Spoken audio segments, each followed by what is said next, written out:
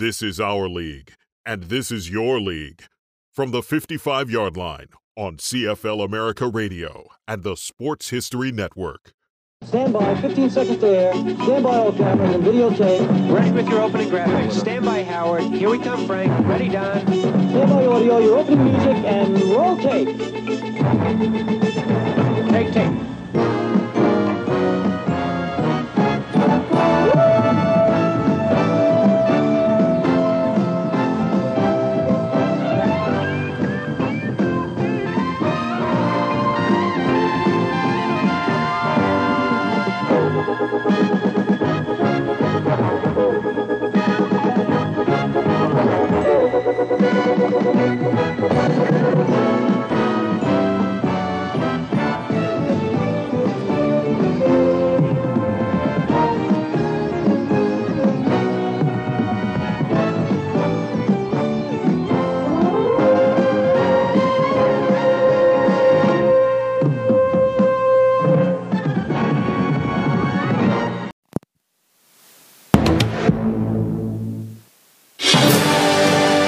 ESPN celebrating 150 years of college football.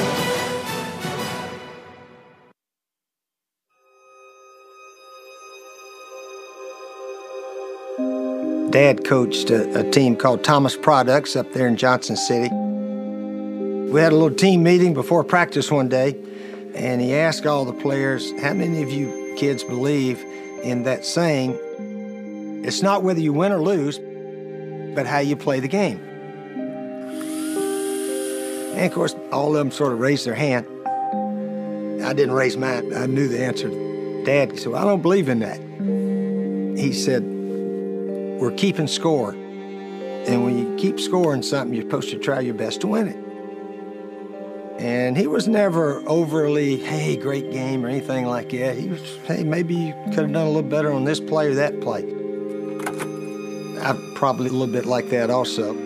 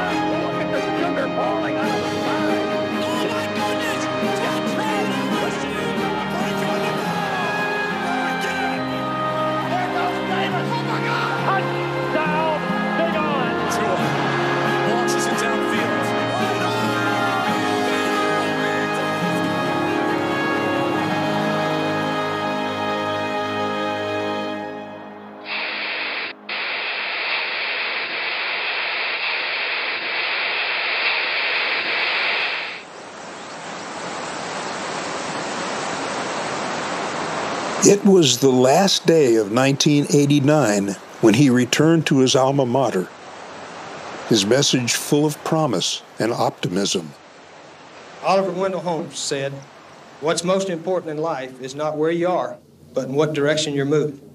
And we are going to try our best to move in the right positive direction here for Florida football. He liked to call himself head ball coach, and the nickname fit because all Steve Spurrier ever seemed to care about was winning football games. In '89, the 1966 Heisman Trophy winner had just coached Duke to an ACC title. And with a new decade dawning, the hope was that if he could do it in Durham, why not Gainesville? Gator Nation had a great conviction about Steve Spurrier. He was their most. He was leading them to the promised land. The Florida football program had been started in 1906. But while they'd had stretches of success, the Gators had never won an SEC championship. It was a desert out there of football. It was hopeless. In 1949, the guy running for governor, he had two big points on his platform. Get fences to keep the cattle off the highway. And secondly, find somebody to win football games in Gainesville. Living through all those struggles, living through the disappointments, living through Georgia beating us every year, whether it was Buck Belue, Lindsey Scott, or whether it was Herschel Walker putting, a ton of yards and beating us 44-0. The mantra then was wait till next year. They hired a guy named Steve Spurrier, and honestly, I'd never heard of him. I remember his first team meeting, he said he didn't care who you were or what you had done. Everyone would be given an opportunity to show what they could do. And he said, we're going to learn how to win on the road, and we're going to beat Georgia. He was here to win championships.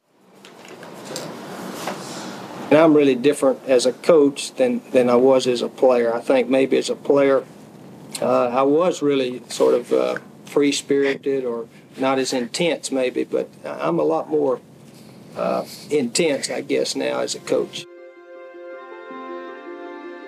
Tradition and identity had value in Spurrier's approach, so he decided to junk the Gators' gaudy orange uniforms for more classic blue.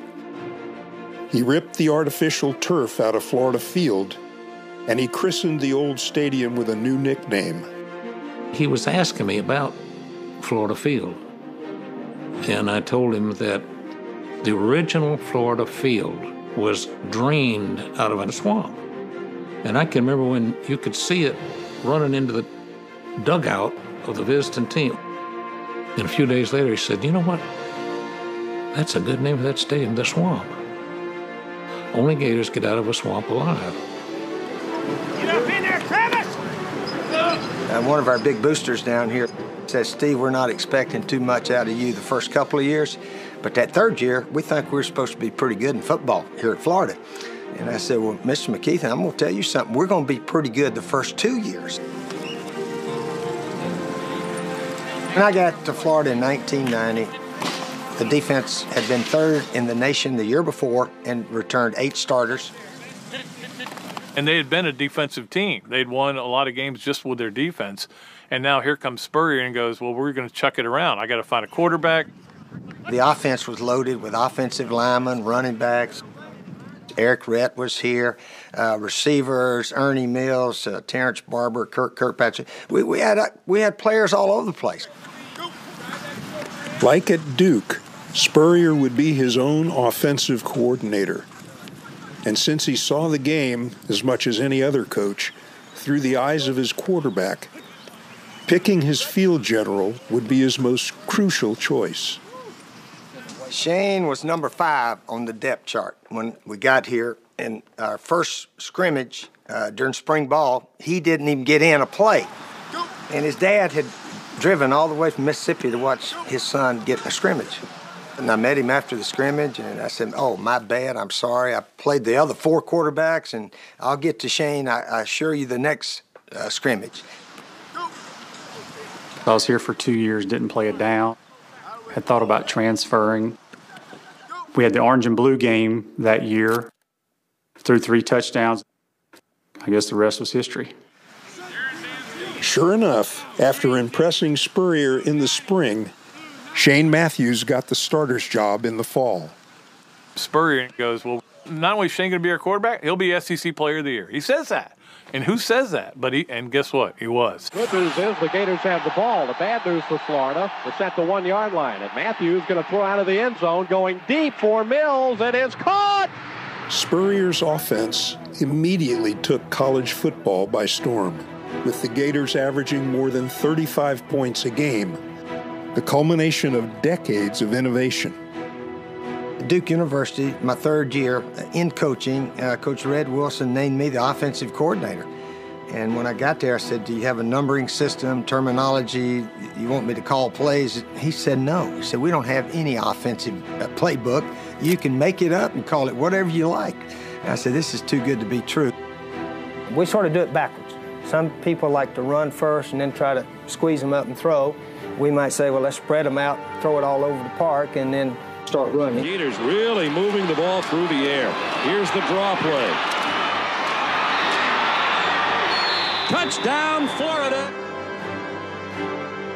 But that first year in Gainesville, Florida was put on probation early in the season because of a minor recruiting violation committed by the previous coaching staff. I went and told the team, I said, I tell you guys, if we win the SEC this year, I will always consider you guys the first ones to win it, and we're going to win a bunch of them, and they all believe me, so let's go ahead and win it anyway.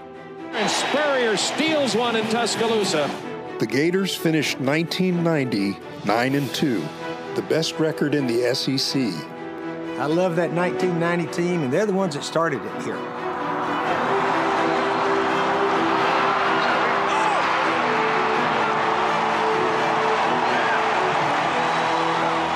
We took on kind of his nature, that swagger, that cockiness that he had. And we loved every second of it. People, they called him arrogant, cocky. It's just coach, man. It's a confidence. It's a swagger before anybody was really using the word swagger. Now it's overused a little bit, but he was hashtag swagger. They're playing Oklahoma State. Well, they kill him. And after the game, Spurrier goes, yeah, we knew they weren't very good. And I'm like, whoa. Honesty from a coach? At times you say stuff and it speaks of vanity, and it speaks of a lack of humility. Ego, paranoid, cocky, arrogant. Sometimes I dig at guys a little bit. FSU, Free Shoes University, that's a low blow. What's wrong with that? 15Z! 15Z! Oh, no! I've been accused of saying things right after games that some people felt like was a knock to our opponents, and they were interpreted the wrong way. Never disappointed us. Free country, isn't it? Free country. Anybody can form their own opinion about everything. Everybody's got their own opinion. I'm not asking everybody to take our side. They can take whatever side they feel best to take. I remember going to Knoxville in '96. Went and talked to a bunch of Tennessee fans about Steve, and it was just nasty. Spurrier didn't like it, that I'd written that story. He goes, what did you go, find some guys under a bridge to write that story? And I'm like, no, coach, people don't like you. How good you like him when he making comments like you can't spell citrus without UT? Like basically saying, yeah, Tennessee's going to win 11 games, but they're going to lose to us and end up in the Citrus Bowl, and we're going to be in a national championship. Stuff like that you can't forget. When he'd say something, you know, Free Shoes University or something, and people would comment on it, and I'd walk behind him and go, well, he really didn't mean it that way. And then after a while, I realized he did mean it that way. He meant it, you know, just the way he said it. And they loved watching him, if not to like him, to hate him. They're playing Arkansas in '96. Werfel dropping back, has protection, throwing a deep ball down the field. It's caught, and it's going to be a touchdown. And late in the game, they let their backup quarterback throw a little short touchdown pass. And as Spurrier's running off the field, there's an Arkansas fan. He's running up and he's screaming at him, "You running up thug! You're running up thug! We hate you!" And Spurrier just looked at him and goes, "We like it when y'all say that." That boy, Tony. He's still, to this day, the most honest guy I've ever dealt with. We're very fortunate. As I said, God's still smiling on the Gators.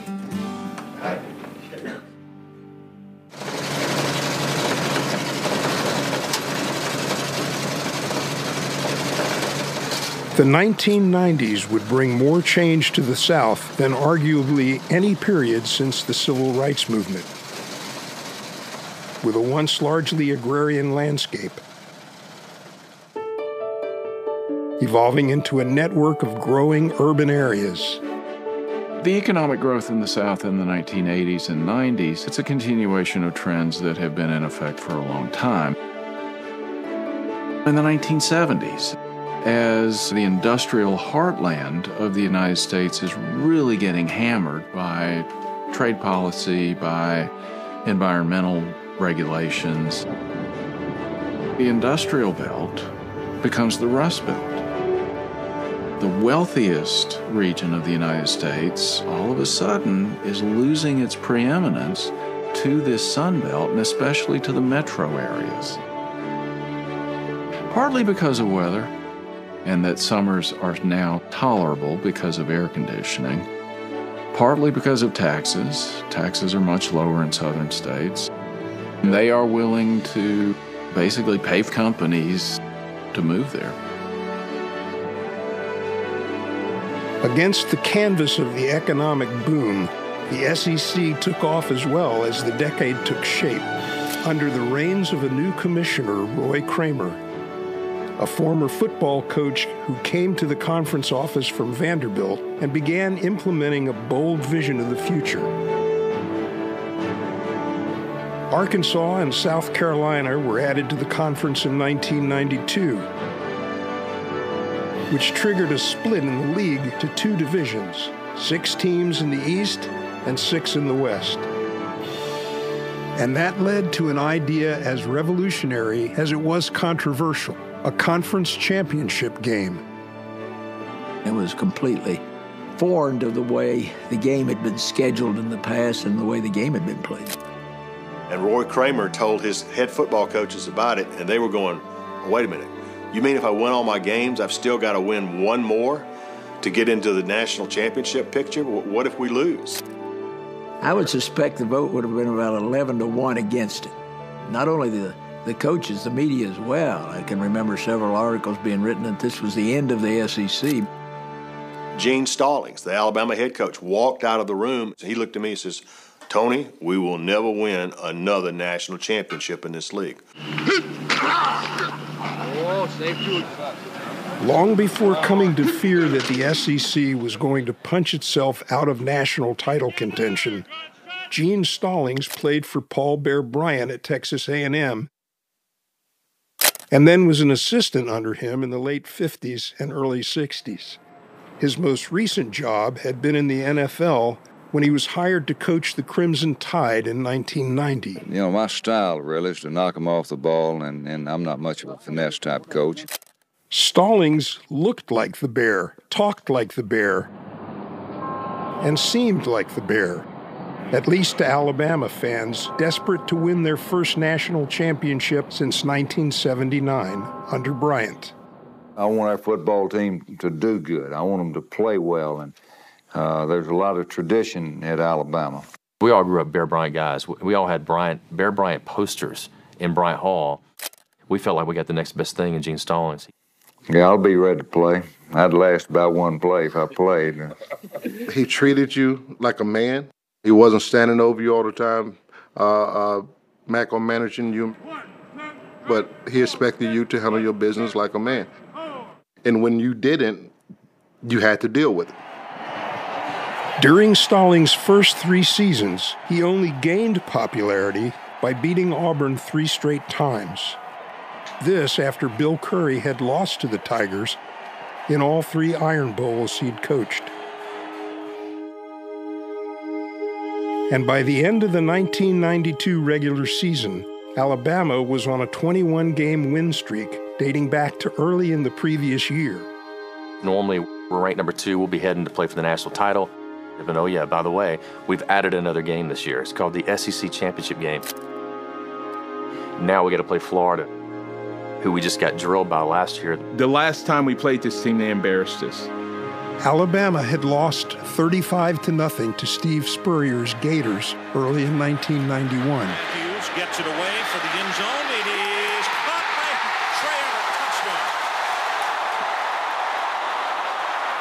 And the Gators had gone on to win all 7 of their SEC games in Spurrier's second season.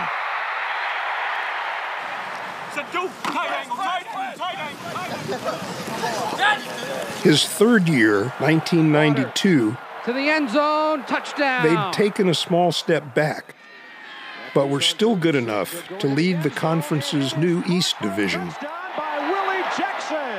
and secure a place in the first SEC championship game against Bama, to be held in a relic of the region's past, Legion Field in Birmingham. Legion Field was our home. It had the raggedy turf, the building was all raggedy, but it was character. You know, that place had a little bit of character. I think a lot of guys went to Alabama knowing that they get to come to Birmingham and play at the historical Legion Field. We couldn't find anybody too interested in telecasting the game. And finally, ABC stepped up and I think paid us a little over $1 million for the game. So here's the Gators' leader, Shane Matthews. If Florida, with its 8-3 record, were to win the game, On a little delay on his way back to pass. the conference would lose its chance of having a national champion. A perfect example of what Gene Stallings had been fearful of. We were a defensive-led team, and the way they came out, the success they had, we had not seen all year. Red touchdown, Florida gets on the board first. But Alabama struck back with 21 points Pass to the end zone. to take a 2-touchdown lead in the third quarter. This game should have been over with at that point. You give us a 14-point spot. Our defense was so solid. We would win a game for you. First down, Matthews. Lets it go down the middle. Got a tight end there. Momentum, you can't see it, can't smell it, can't taste it, but you can definitely experience and feel it. We felt it, they felt it, everybody in the stadium felt that. We had them on the ropes. I mean, we were down 21-7, and we tied up 21-all. Into the end zone. Touchdown, Florida. Willie Jackson. We're going to have to do something to flip the momentum. 3:25 to go. It's a 21-21 tie. I told my safety, I'm going to gamble a little bit here. I've made about 3 or 4 steps, and I was like a little kid hiding behind someone. He throws the ball, and I'm like, catch it. As Matthews goes back and throws. Intercepted by Langham. He's on his way. Touchdown, Alabama. I was running in the end zone like, thank you, Jesus. Alabama wins the inaugural Southeastern Conference Championship game. It stinks that we didn't win that game, but it did change college football by me throwing that interception. If we win that football game, there would have been no other championship games for any other conferences. It altered the landscape. What do you see? Virtually every major conference follows the SEC's lead blocking. Roy Kramer's gamble had been a huge success, and now the SEC championship game had instantly skyrocketed in value. Dennis Swanson, who was at ABC at the time, called me on the Monday after the game and wanted to renegotiate. I remember trying to decide what we would go to ask ABC for, and we found out that ABC was paying close to $4 million for the Rose Bowl. So we thought we should at least get that. I'll never forget Dennis saying, well, can I have about 20 minutes? So he called right back. He said, we'll take it. I said, gosh, we didn't ask for enough. Just 2 years later, the SEC moved the championship game to Atlanta, even as Legion Field will forever summon feelings of nostalgia for the Crimson Tide. I miss the old Great Lady. I don't know what they're going to do with it. I tell you what, if they ever decide to tear it down, I'm going to see if I can't go get a piece of it, because the old Great Lady has been really sweet to me.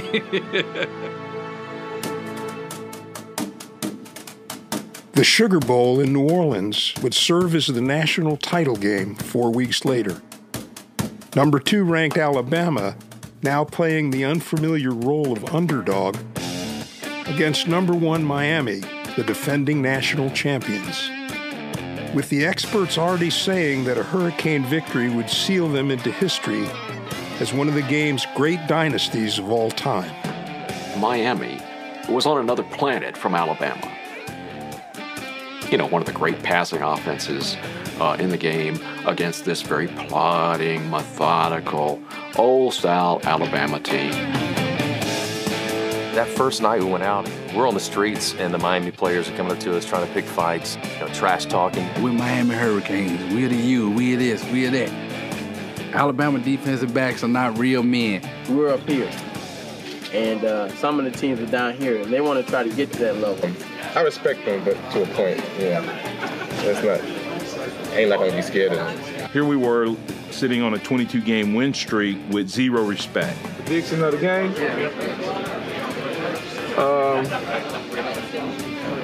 A blowout.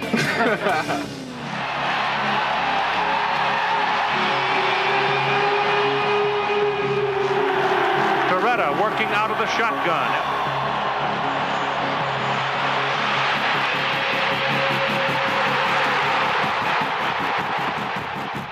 We got after the quarterback.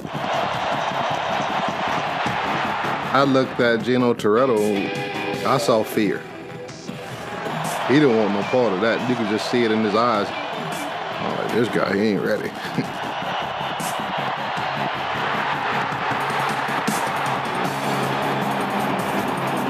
Feel like we are in their heads now. It was fun to watch somebody else have to go up against that defense that I went up against every single day.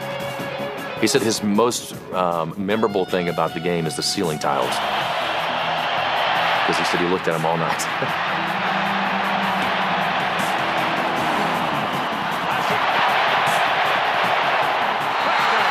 Alabama took a 2-touchdown lead early in the third when Gino Torretta got the ball back. Down by 14 to 29. And Torretta intercepted by Teague. George Teague to the end zone. Touchdown.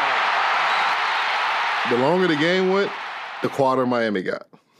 It got to a point where you couldn't even get them to talk back to you. Miami had been the team of the 80s and early 90s, built on speed and intimidation. But late in that third quarter, the landscape of college football appeared to shift That says blitz. on one play. Passes away, penalty flag down. Lamar Thomas has got it. Lamar Thomas is on his way. George Teague is after. On paper, George Teague cannot run as fast as Lamar Thomas. But in that moment, Teague is after him and runs him down. Takes the ball away from him. I had never seen a play like that.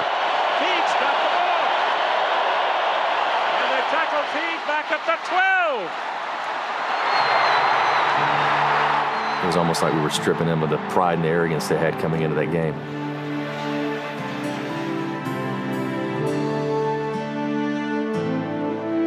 It was just broken, just beaten. It was all over the face. Number 2 has turned away number 1 tonight. Alabama defeats Miami. Alabama had won its first national title since Bear Bryant's last championship in 1979. Gene Stallings had joined his mentor in the annals of Crimson Tide history. None of us were even playing football the last time Alabama had won a national title. And you actually got there and won it. It's a feeling that is, if you have never did it, you can't understand that feeling.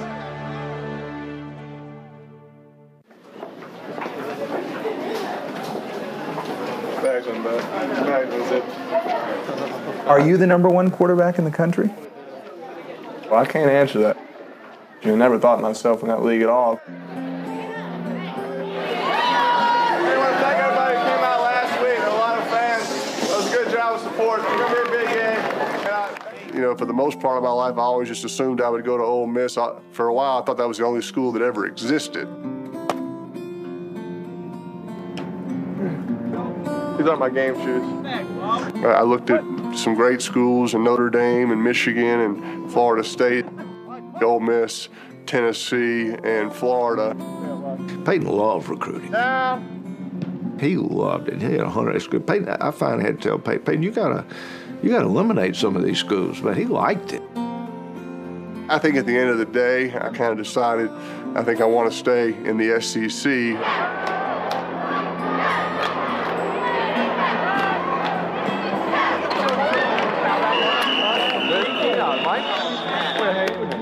You still got 3 tough choices. Ole Miss, not just my dad, just about everybody in my entire family had gone there. And then Florida, you know, Coach Spurrier, obviously if you played quarterback during that time, you had to consider them because of what they were doing. Tennessee, I had a visit there, and it was an ice storm in Knoxville. Didn't really have a great tour of Neyland Stadium, but had a great visit with the people, with students, professors, some fans, and just kind of said I could be happy in this school if football doesn't work out. Peyton was mature, and you got to let your child make his own decision. That's a big part of raising kids, is where they can be mature enough to make their own decisions. Chose Tennessee, and the rest is history.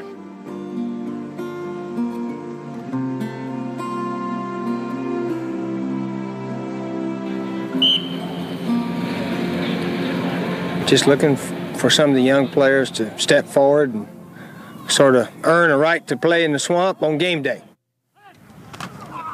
Under Steve Spurrier, Florida always recruited well, owing in no small part to the allure of the head ball coach's offense. But he also made a point of not trying too hard to get them. We used to have this tape of all the touchdown passes his quarterbacks had thrown. And he'd bring a quarterback and he'd show it to him, and you're sitting there and they're drooling. But if they said, well, Coach, I think I might go to Auburn, he'd go, all right, we'll just beat you at Auburn. The truth was, he was looking for certain kinds of players as much as the top levels of talent. He really didn't get caught up on who was the scholarship guy, who was the blue chip prospect. It was about guys that played the way they were coached. And I think that's one of the things that I was able to do well. Chris Doering grew up in Gainesville rooting for the Gators and dreaming of playing wideout like his idol Chris Collinsworth, living and dying with each game every season. I cried all the time. Buck back, third down on the 8. In trouble. I referenced that disappointment, the Buck Belue to Lindsey Scott. To the 25, to the 30, Lindsey Scott 35. It had such an impact on my life. In the 94 SEC championship game, I caught the game winner against Alabama with just a couple minutes left. The first person to come up and interview me says, hey, my name's Buck Belue. I said, no offense, but I friggin' hated you when I was a kid. Doering was a talented high school receiver, but no Division I scholarships came his way as a senior. I walked on at Florida originally, so here I am all of a sudden starting for my childhood favorite team. The Florida Gators trailing Kentucky 20-17. It'll be 3rd and 10 from the 28-yard line with 8 seconds remaining. Werfel dropping back to throw, pumps and fires the ball over the middle. Here's Doering! Here's Doering! Got a touchdown! Doering's got a touchdown! Oh, man! Doering's got a touchdown! It really kind of changed my life and changed my trajectory of my playing career. Even today, wherever I go, people come up to me and they tell me, hey, I know exactly where I was when you caught that pass against Kentucky. Patrick here. The tight end's not here yet. Keller's coming. Our offense changes week to week, game to game, and I'm always looking for a new ball play if I can find one.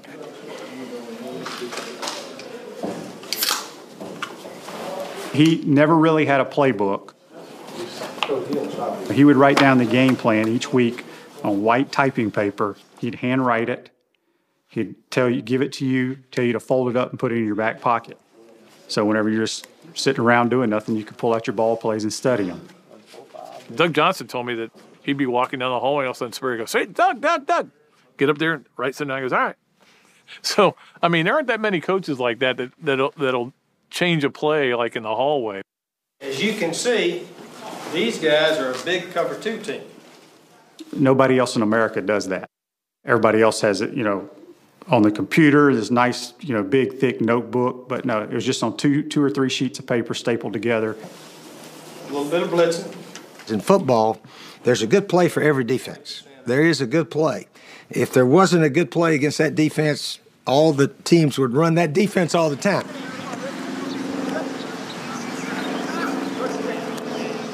I think part of what he brought was just this willingness to do something different. I mean, so much of it was this idea of, running the ball and dominating the line of scrimmage and then maybe getting a pass downfield based off that. But his idea was there's a lot of space down the field. Let's try to get there. He would never script practice. He'd stand over there and he'd say, show me cover 2 over there. And he'd just run his plays, almost drawing it up in the dirt. Typical practice, a lot of plays, a lot of snaps, a lot of repetition. I don't think it was very complex.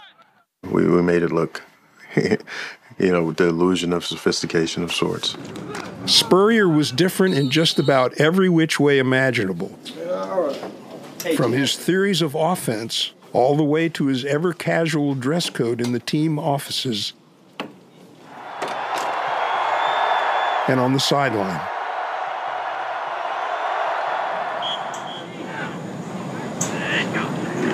But in 1993, he'd run up against a new coach in the conference who came with an impressive family pedigree, Terry Bowden, who inherited an Auburn team coming off 2 straight 5-win seasons and soon to be placed on probation. Coach Bowden's 93 team came out of nowhere. The conditions of their probation prevented the Tigers from appearing on TV, but the team still created havoc in the SEC. We were starting to get some headlines. We were cracking into the top 25. I think it really started when we defeated Florida. We were 6-0. They were a top 5 team. We won a shootout with them, which was very difficult to do against a Florida offense and Steve Spurrier. That's when we put our mark on the national headlines. Auburn finished 1993 11-0, a win over defending national champion Alabama, only making the journey all the sweeter. No national championship, no SEC title, but a team no one could beat.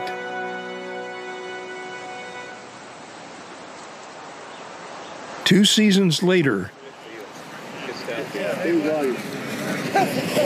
Peyton Manning knew the stakes when he traveled to Legion Field. Yes, it was a little different. The Vols were playing Alabama on the 2nd Saturday in October instead of the 3rd, with divisional realignment altering the schedule. But it was still Tennessee against Alabama.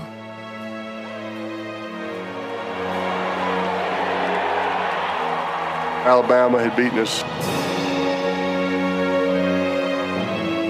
I certainly understood the importance of the game. I've always told my kids, you live to play in big games. That's what you want to do. You want to play in big games. And that not necessarily a championship game, a Super Bowl and everything, but games that just mean stuff to a lot of people. Alabama in 1995. That was a game-changing moment for Tennessee football. They had been under Alabama's thumb for a long time.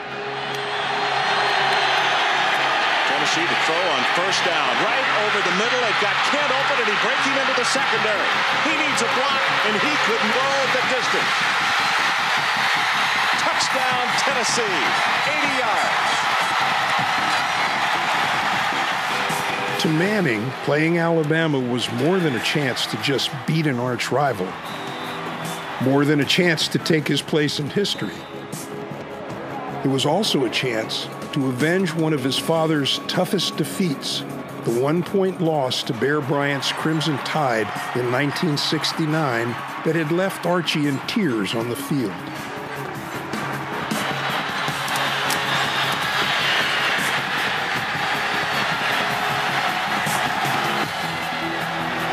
They won that game handily. I remember my lead on the game story that night was, who knew beating Alabama could be that easy? The celebration has started here in Birmingham. The victory began a 7-game win streak for the Volunteers in the rivalry. That's always been a special time, waiting on your son after a game.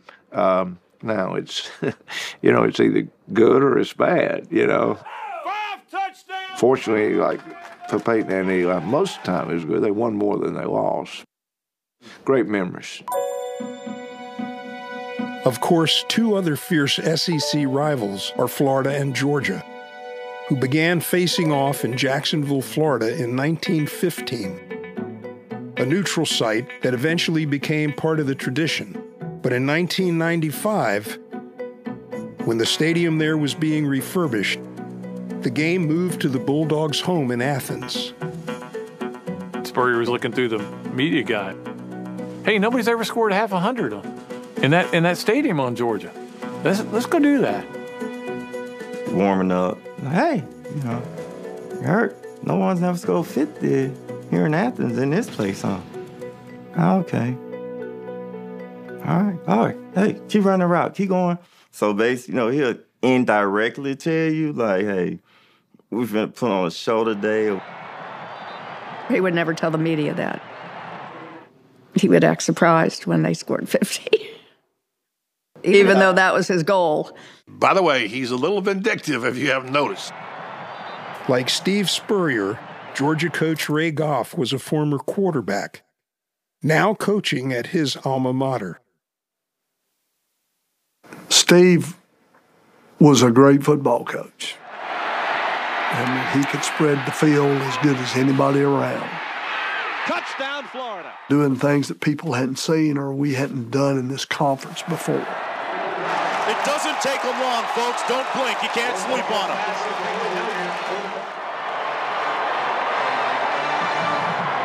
There was something about the Georgia game that you could sense mattered a little more to him.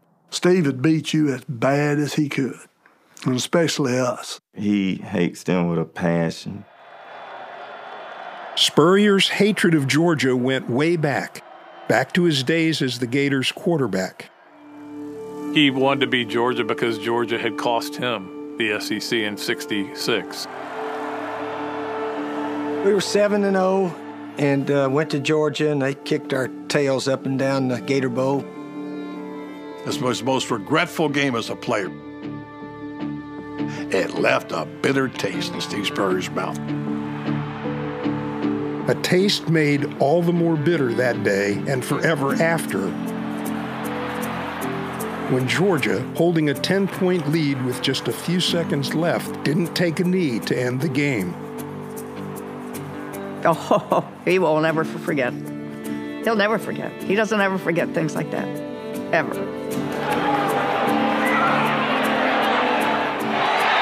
Chris Doering grabs another. They knew what was going to happen. They knew they had the talent to really compete. Warfel going for broke. And there, touchdown, Reedell Anthony. I didn't know why he did run the score up on us like he did, but, you know, that's his prerogative and that's his team. When you played people that you knew you should beat, as Kressel throws the bullet, touchdown. You don't run them in the ground and throw the ball deep and things of that nature. I mean, you just don't do that. I mean, I don't. I didn't, and maybe that was my fault. And McGriff, touchdown. Well, Steve liked everybody to hate him.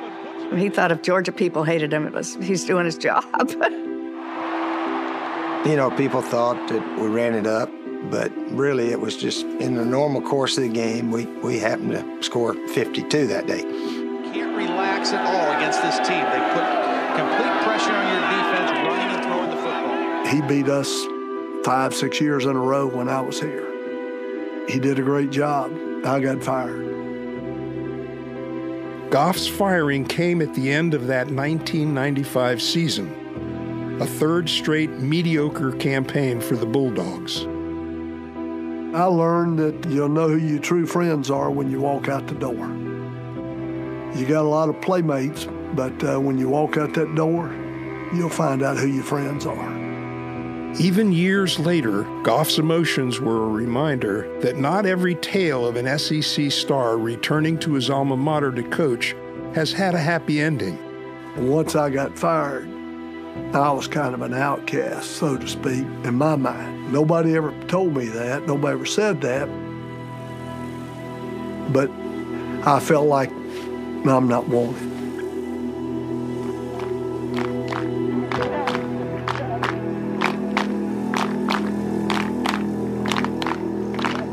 The 1995 college football season would culminate with number 2 Florida facing number 1 Nebraska for the national championship in the Fiesta Bowl. We feel like, we can do anything we want in the phase of the game. You want to take your best players against their best, and if they want to line up one-on-one, then, we'll see who's a better player.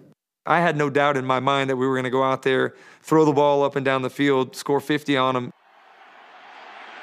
and win a national title in my last game as a Gator. I wish I could have that day back, man. There they got him. There's the safety. We ran into a team that pretty much pushed us around. Quarterback draw, Tommy Frazier. Goodbye, Tommy Frazier. We never expected to lose, much less in that manner. Definitely not like that. You can't even say we were humbled. Like, we were embarrassed. We got out of us.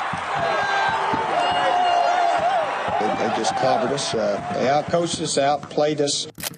So the loss was devastating and left Spurrier and the Gators to return to Gainesville, knowing how far they still were from a national title. Tradition, culture, heritage, they're everything in the SEC. You couldn't imagine Auburn without its War Eagle, Mississippi State without its cowbells, Ole Miss without Hotty Toddy, even Tennessee without the checkerboarded end zones. And when Georgia Athletic Director Vince Dooley found out that his team's football stadium would be a host venue in the 1996 Olympic Games, he had to find a way to handle a tricky complication. We got the medal games of soccer, which is really big. They come in and look at it and says, we got to take the hedges out. Well, these are royal hedges to the loyal Georgia people. But how to handle the decision required a lot of thought, innovative thought. I told one of the agricultural pathologists, see if you can see anything wrong with those, and they came back and said, they have nematodes. Nematodes, worms, they'd be Dooley's unlikely savior in the decision to pull the hedges that had been planted in 1929.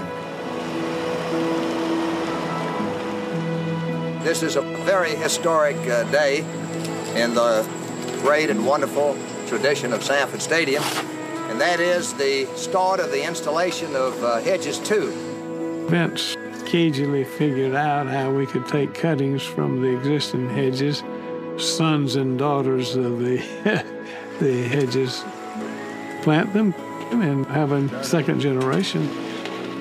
And I think they accepted that for the most part.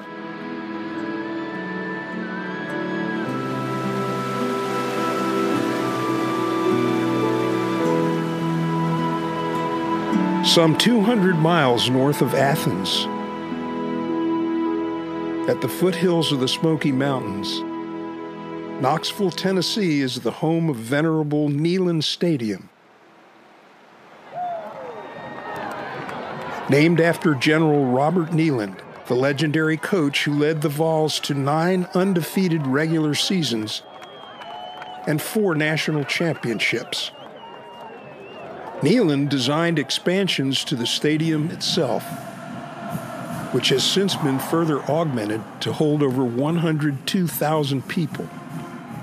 At my first NFL game, we were playing in the old RCA Dome, and I was standing next to another player who went to a small school in Kentucky, and he was kind of saying, look at this crowd, look at all these people around. And I said, it's about half of what I played in all my games in college.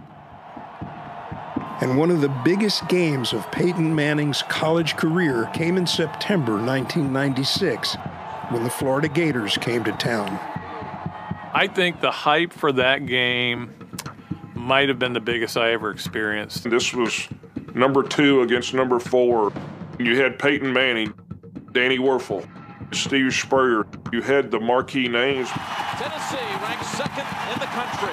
In the 90s, the Florida-Tennessee rivalry, that was appointment television. I can't imagine a bigger game anywhere. Now the Gators to join their captains, 2-0, ranked 4th in the nation. As if the SEC hadn't been rich enough with rivalries, realignment had promptly created another one, the Gators and the Vols. It became one of the biggest rivalries we had. But whoever lost that game was a hard road to come back and win the SEC. The storyline had been set the season before.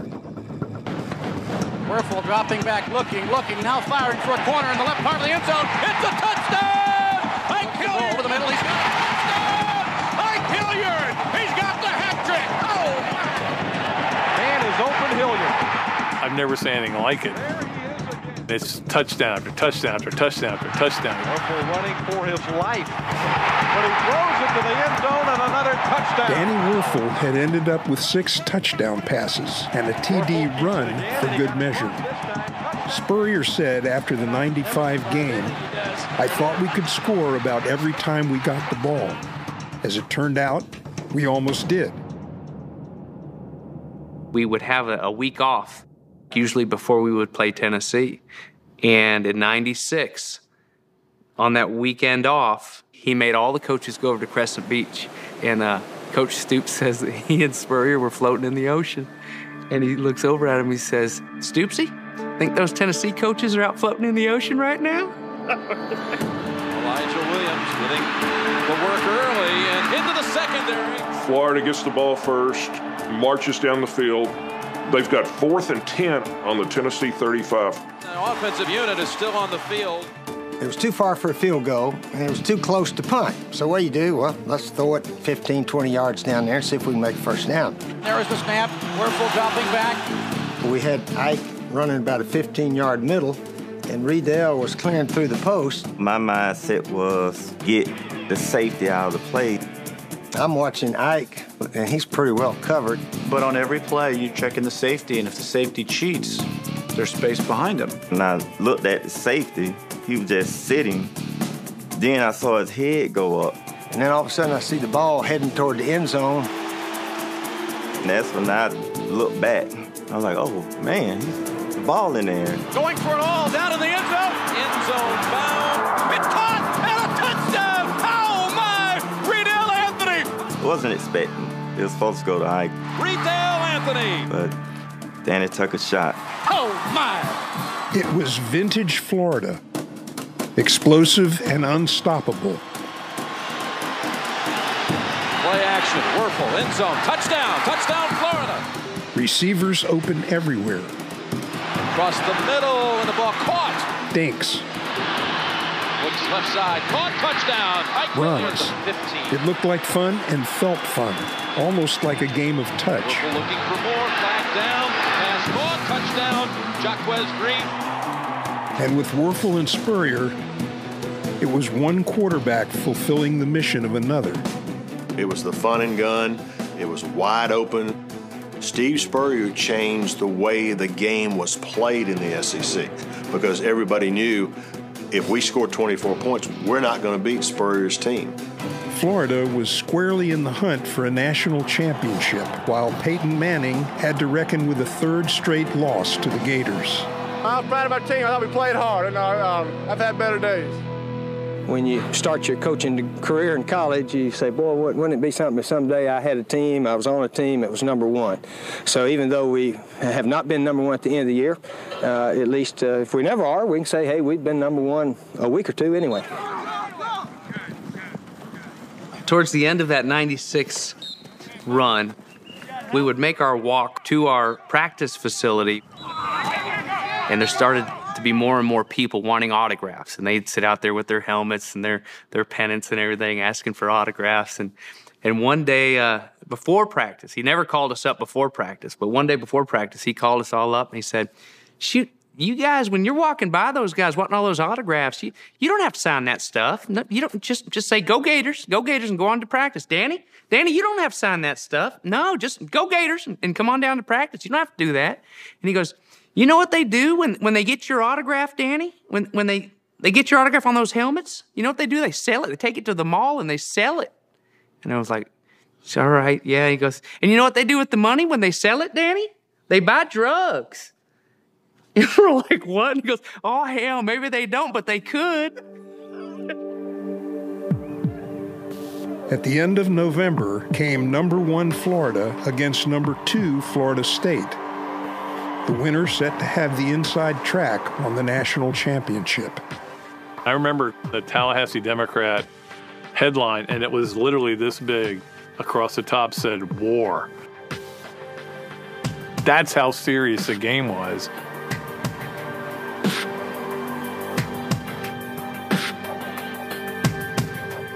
Well, Danny took a beating. They were teeing off on Danny. Down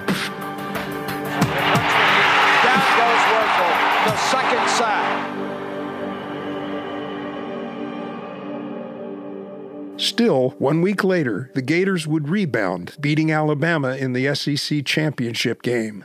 That month of December 96 and kind of going into January, it's a blur. I mean, so many things happened, so many emotions, everything back to back. The winner of the 1996 Heisman Trophy is awarded to Danny Warfield. The highlights of December 1996 included Werfel's Heisman Trophy, won on the strength of 39 touchdown passes during the season. The award was also a boost of confidence before the Gators' rematch with the Seminoles, a rematch that called for a new strategy. That week, Coach Spurrier hated it. He hated it. See his offense finally go to the shotgun. Finally, Steve went to the shotgun. He rarely ran it. He felt like it disrupted the timing that was so critical on the passing routes. Danny Werfel should not be treated like a tackling dummy because he plays quarterback against FSU. I've never seen Steve get this personal.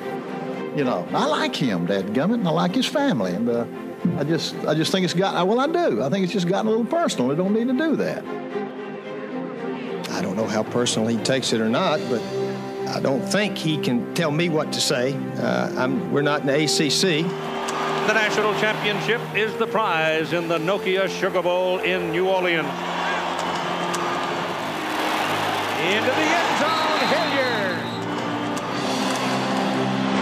Werfel lets it go again.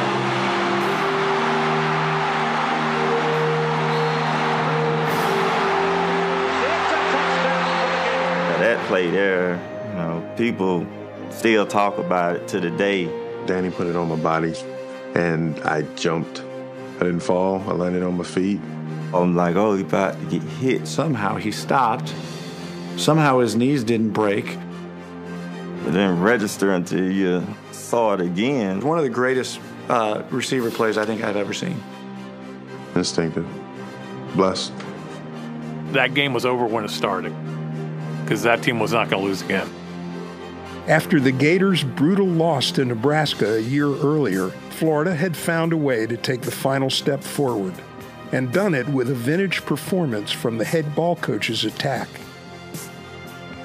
To be able to put up 50 in a game of that magnitude is a pretty big deal. Werfel takes off the other way, running for the corner, and he's in there. That moment, I don't know how to describe it. I almost remember feeling like I was at the end of a really good movie.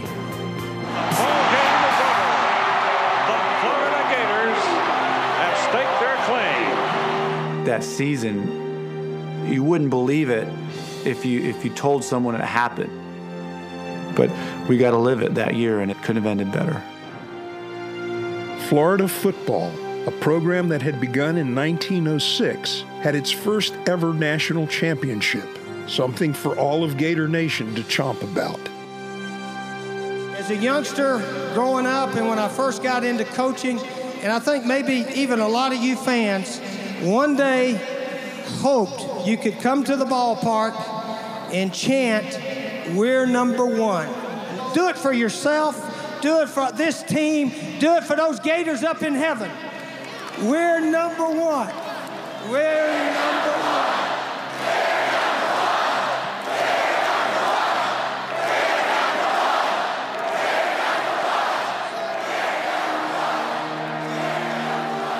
We feel very fortunate, very blessed. To have one national championship, I got one in my career, and I'm certainly okay with that. He changed the paradigm for SEC football. This was a defense run-oriented league.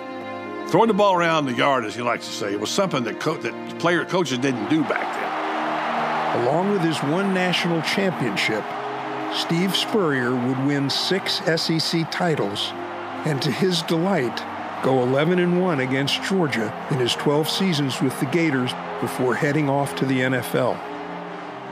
There was Bear, Ben Stooley, Neyland, Saban, but nobody did it as interestingly as Steve Spurrier. Nobody was as quotable. Nobody was as funny. Nobody was as controversial.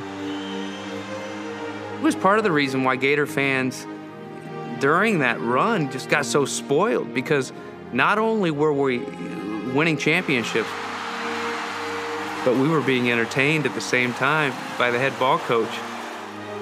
Oh, I think he's definitely nostalgic. He misses it a ton and has an incredible memory. Especially since he retired, he's got more time. I'll send a message that, hey, Danny, yeah, coach here.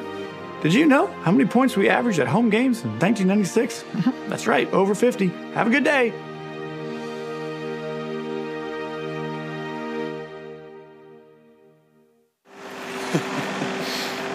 Being a quarterback, I miss it. It was my life. You know, I was one of those guys who loved to practice, who loved to watch film, who loved to just throw. Even when I wasn't at practice, I would go home and throw. I would just throw all day. It's probably why I had 2 shoulder surgeries. When Bill Curry was let go as Kentucky's head coach, they had a kid who could throw the ball named Tim Couch. But they needed a coach who'd let him throw. My freshman year was 1996, and Bill Curry was the head coach, and we were running the option. And, you know, it was bad, man. My first start ever was on the road at the Swamp in Gainesville. Man, they beat us so bad, I don't think we crossed midfield. I remember thinking, I don't know if I can play at this level. And, you know, it just turned out I was in, you know, the absolute worst system I could possibly be in for me. So Kentucky Athletic Director C.M. Newton went looking for a new head coach. CM called Steve Spurrier.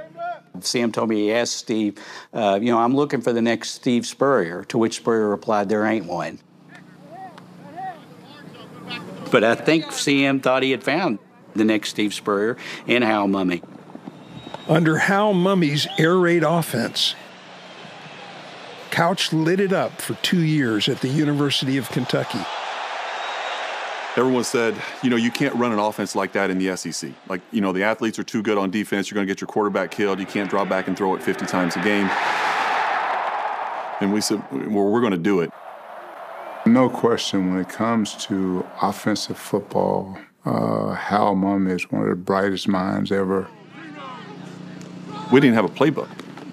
Coach would literally just give me a formation, and I would walk up to the line, I would see the defense, and I had a wristband on, you know, had 5, 6, 7 plays versus every coverage. You know, he would just kind of give me that, like, it's on you, just call it.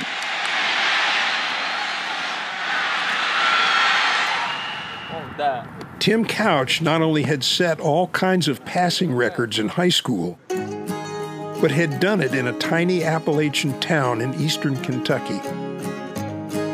And there's nothing that Kentucky fans love more, on the basketball court or the football field, than a kid who stays home to go to school.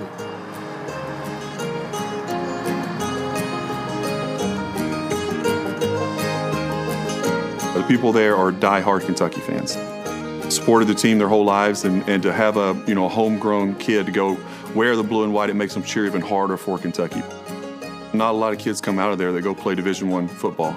And I was part of the recruitment of Tim Couch. He threw the ball better than any high school kid I've ever seen in my life. He came in with that precision.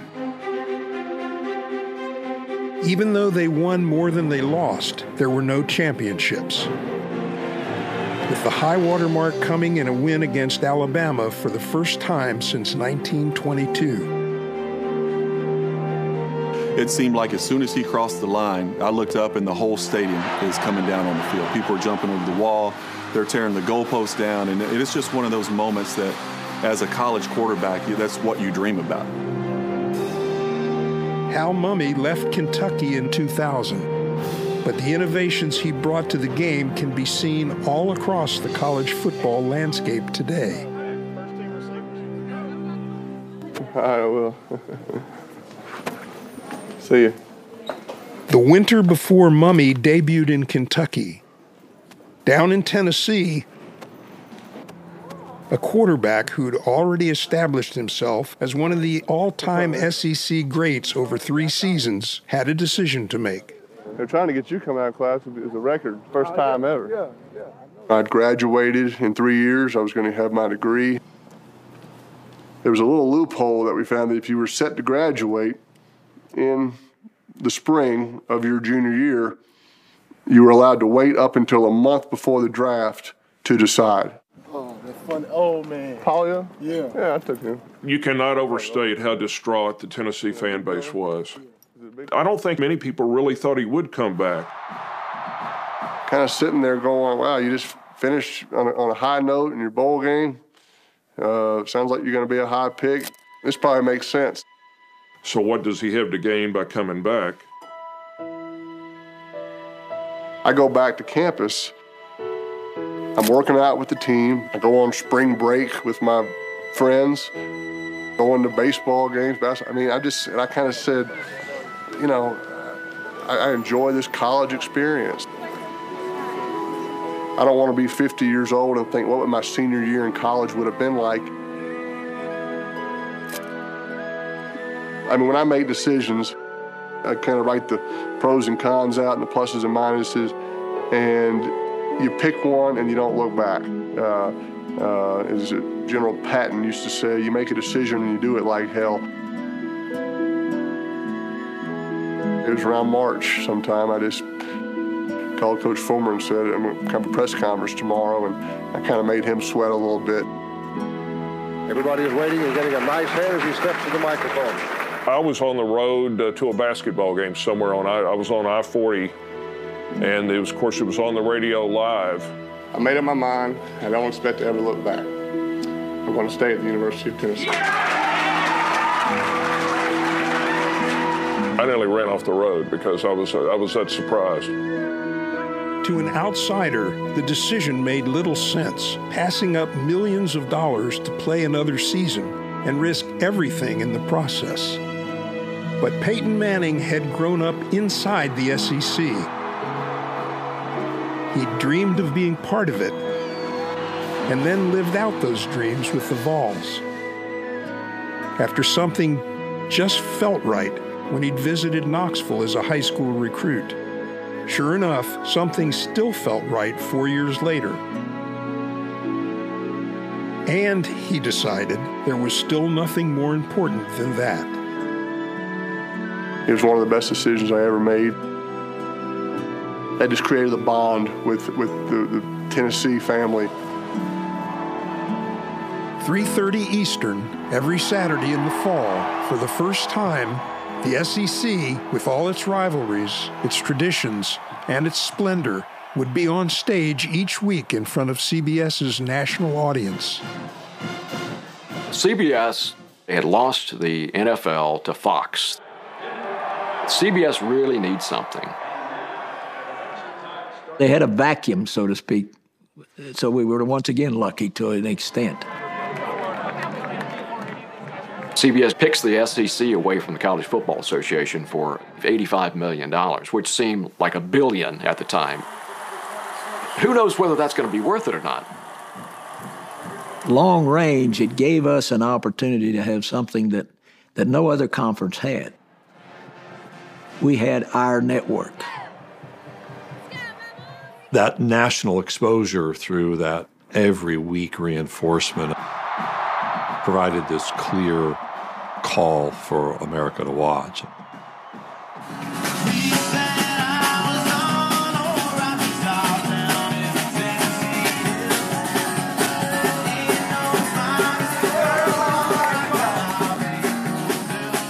By that 98 season, Peyton Manning might have been gone, but the Rocky Top spirit in Tennessee was as alive as ever.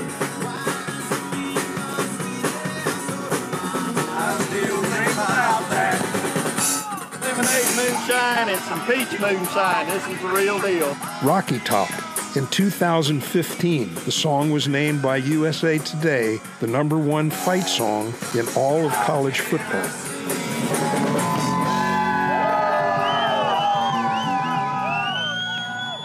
The season of 98 was so special. We had lost a lot of really good players from the 97 SEC championship team. We lost guys that was not just leaders on the field, they were leaders in the locker room. We was ranked number 10 going into the season. That was the lowest ranking I have ever been a part of. And after Tennessee won their season opener by just 1 point, a huge test came in their second game against number 2 Florida, who'd beaten the Vols in 5 straight meetings. And as Coach Spurrier liked to say, you have to beat the team every once in a while for it to be a rivalry. My senior class only lost to 1 team in the SEC in 4 years, and it was Florida 3 times. Really, that 98 team we had was very similar to the 96 team that won it all. But on that night, Tennessee forced 5 Gator turnovers. You look at the defense, they carried us earlier in that season because they were good from the first snap of the first game. Travis Taylor, he lost the football. The game went to overtime, tied at 17. To give Tennessee the lead in overtime. That kick is right down the middle. Then Florida had their turn. From 32 yards, that kick is no good! Tennessee wins! To see the student section and the fans rip that goalpost down and take it from the stadium and walk down the strip, Cumberland Avenue. A CBS camera that was tied to the goalpost ended up in the Tennessee River. That's giving me goosebumps thinking about it right now, because that's what it's all about. It was dangerous and scary, and there were so many happy, probably a little bit intoxicated people going out there. You got that Florida monkey off your back now? That monkey's gone too.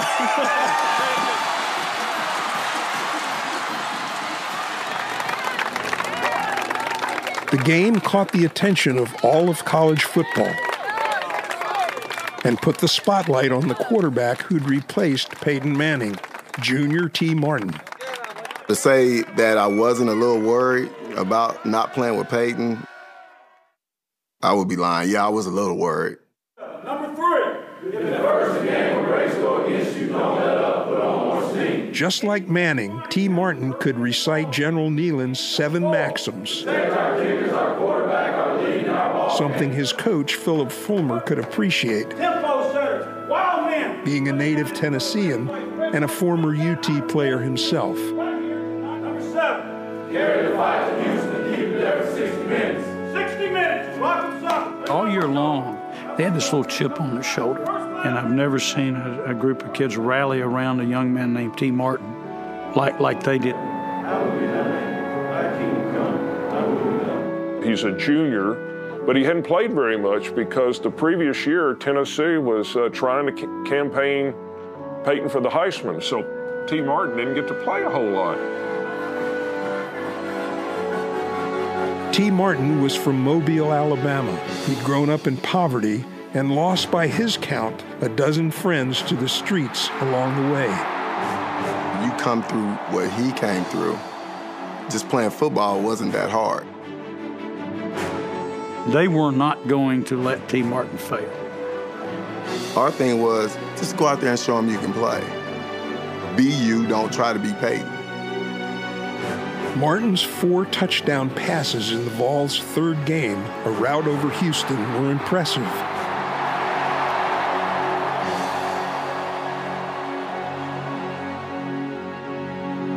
And 7 weeks later, Tennessee would be the top-ranked team in the country at 8-0, entering a home game against 10th-ranked Arkansas.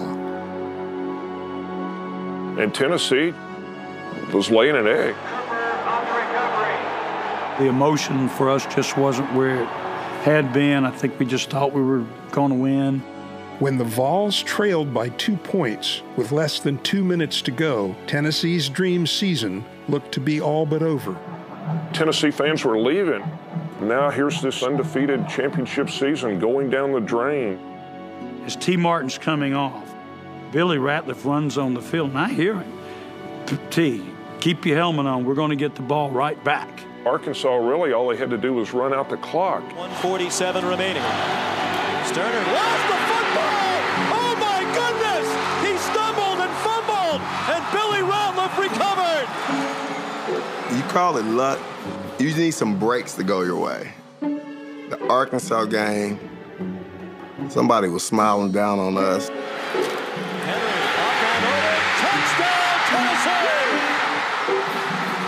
The Clint Sterner fumble, that's what it's called. Certainly Clint Sterner's never had to buy a drink in the state of Tennessee since then. And then it was the first ever BCS National Championship game. Number 2 Florida State against number 1 Tennessee. A clash of 2 unbeatens. It was the kind of matchup Brigadier General Robert Nealand would have relished. We have an opportunity in front of us tonight that doesn't come around every day. As I told you, 47 years since Tennessee football players have pulled on that orange shirt and had a chance to compete for a national championship. 11 on 11, man on man, heart versus heart, draw that sand, that line in the sand. Now Martin back to throw it, pumps it, now lets it go, and he's got a man. He's complete to third place. To me, if someone plays you man, they're saying I'm better than you, and you can't get open. The guy on the offensive end is being disrespected. They just simply was not Champ Bailey. They were not Fernando Bryant. Like, they're not these guys that I've played against and had to earn my keep against in the SEC. I think I could get open on those guys. It'll be third down, about 8.5. T called that play, and he looked me dead in the eye and basically told me, I'm throwing it to you. That ball going down the sidelines is caught. Here's Price. It's touchdown. The national champion is clad in big orange. I remember taking my helmet off and throwing it as high as I could. That moment is the greatest moment I ever had in football. You go to midfield, all the cameras flashing, and I get chill bumps just talking about it. Because when you look back on that season, you wasn't supposed to be here is what they said, but you are here. And there was another undeniable sense in the afterglow that night of the SEC setting itself apart from every other conference. 3 different teams now had won national titles over the course of the 90s. In that instant, I felt my father, who had passed away in 1989, I felt his presence there. Tonight you represented the state of Tennessee, and the men that have worn that orange shirt, it's taken 47 years to get it back in Knoxville, Tennessee, but tonight you got the national championship. Hip, hip, hooray! Hip, hip, hooray! Hip, hip, hooray! As the 1990s came to a close, there would be new faces in the headlines surrounding the conference. Eli Manning, Peyton's younger brother, debuting at his father's alma mater, Ole Miss. Lou Holtz, looking to resuscitate a South Carolina team that was coming off a 1-10 season. And LSU, responding to a 3-win season by turning to a rising star coach out of the Big Ten, who'd transformed the landscape of college football.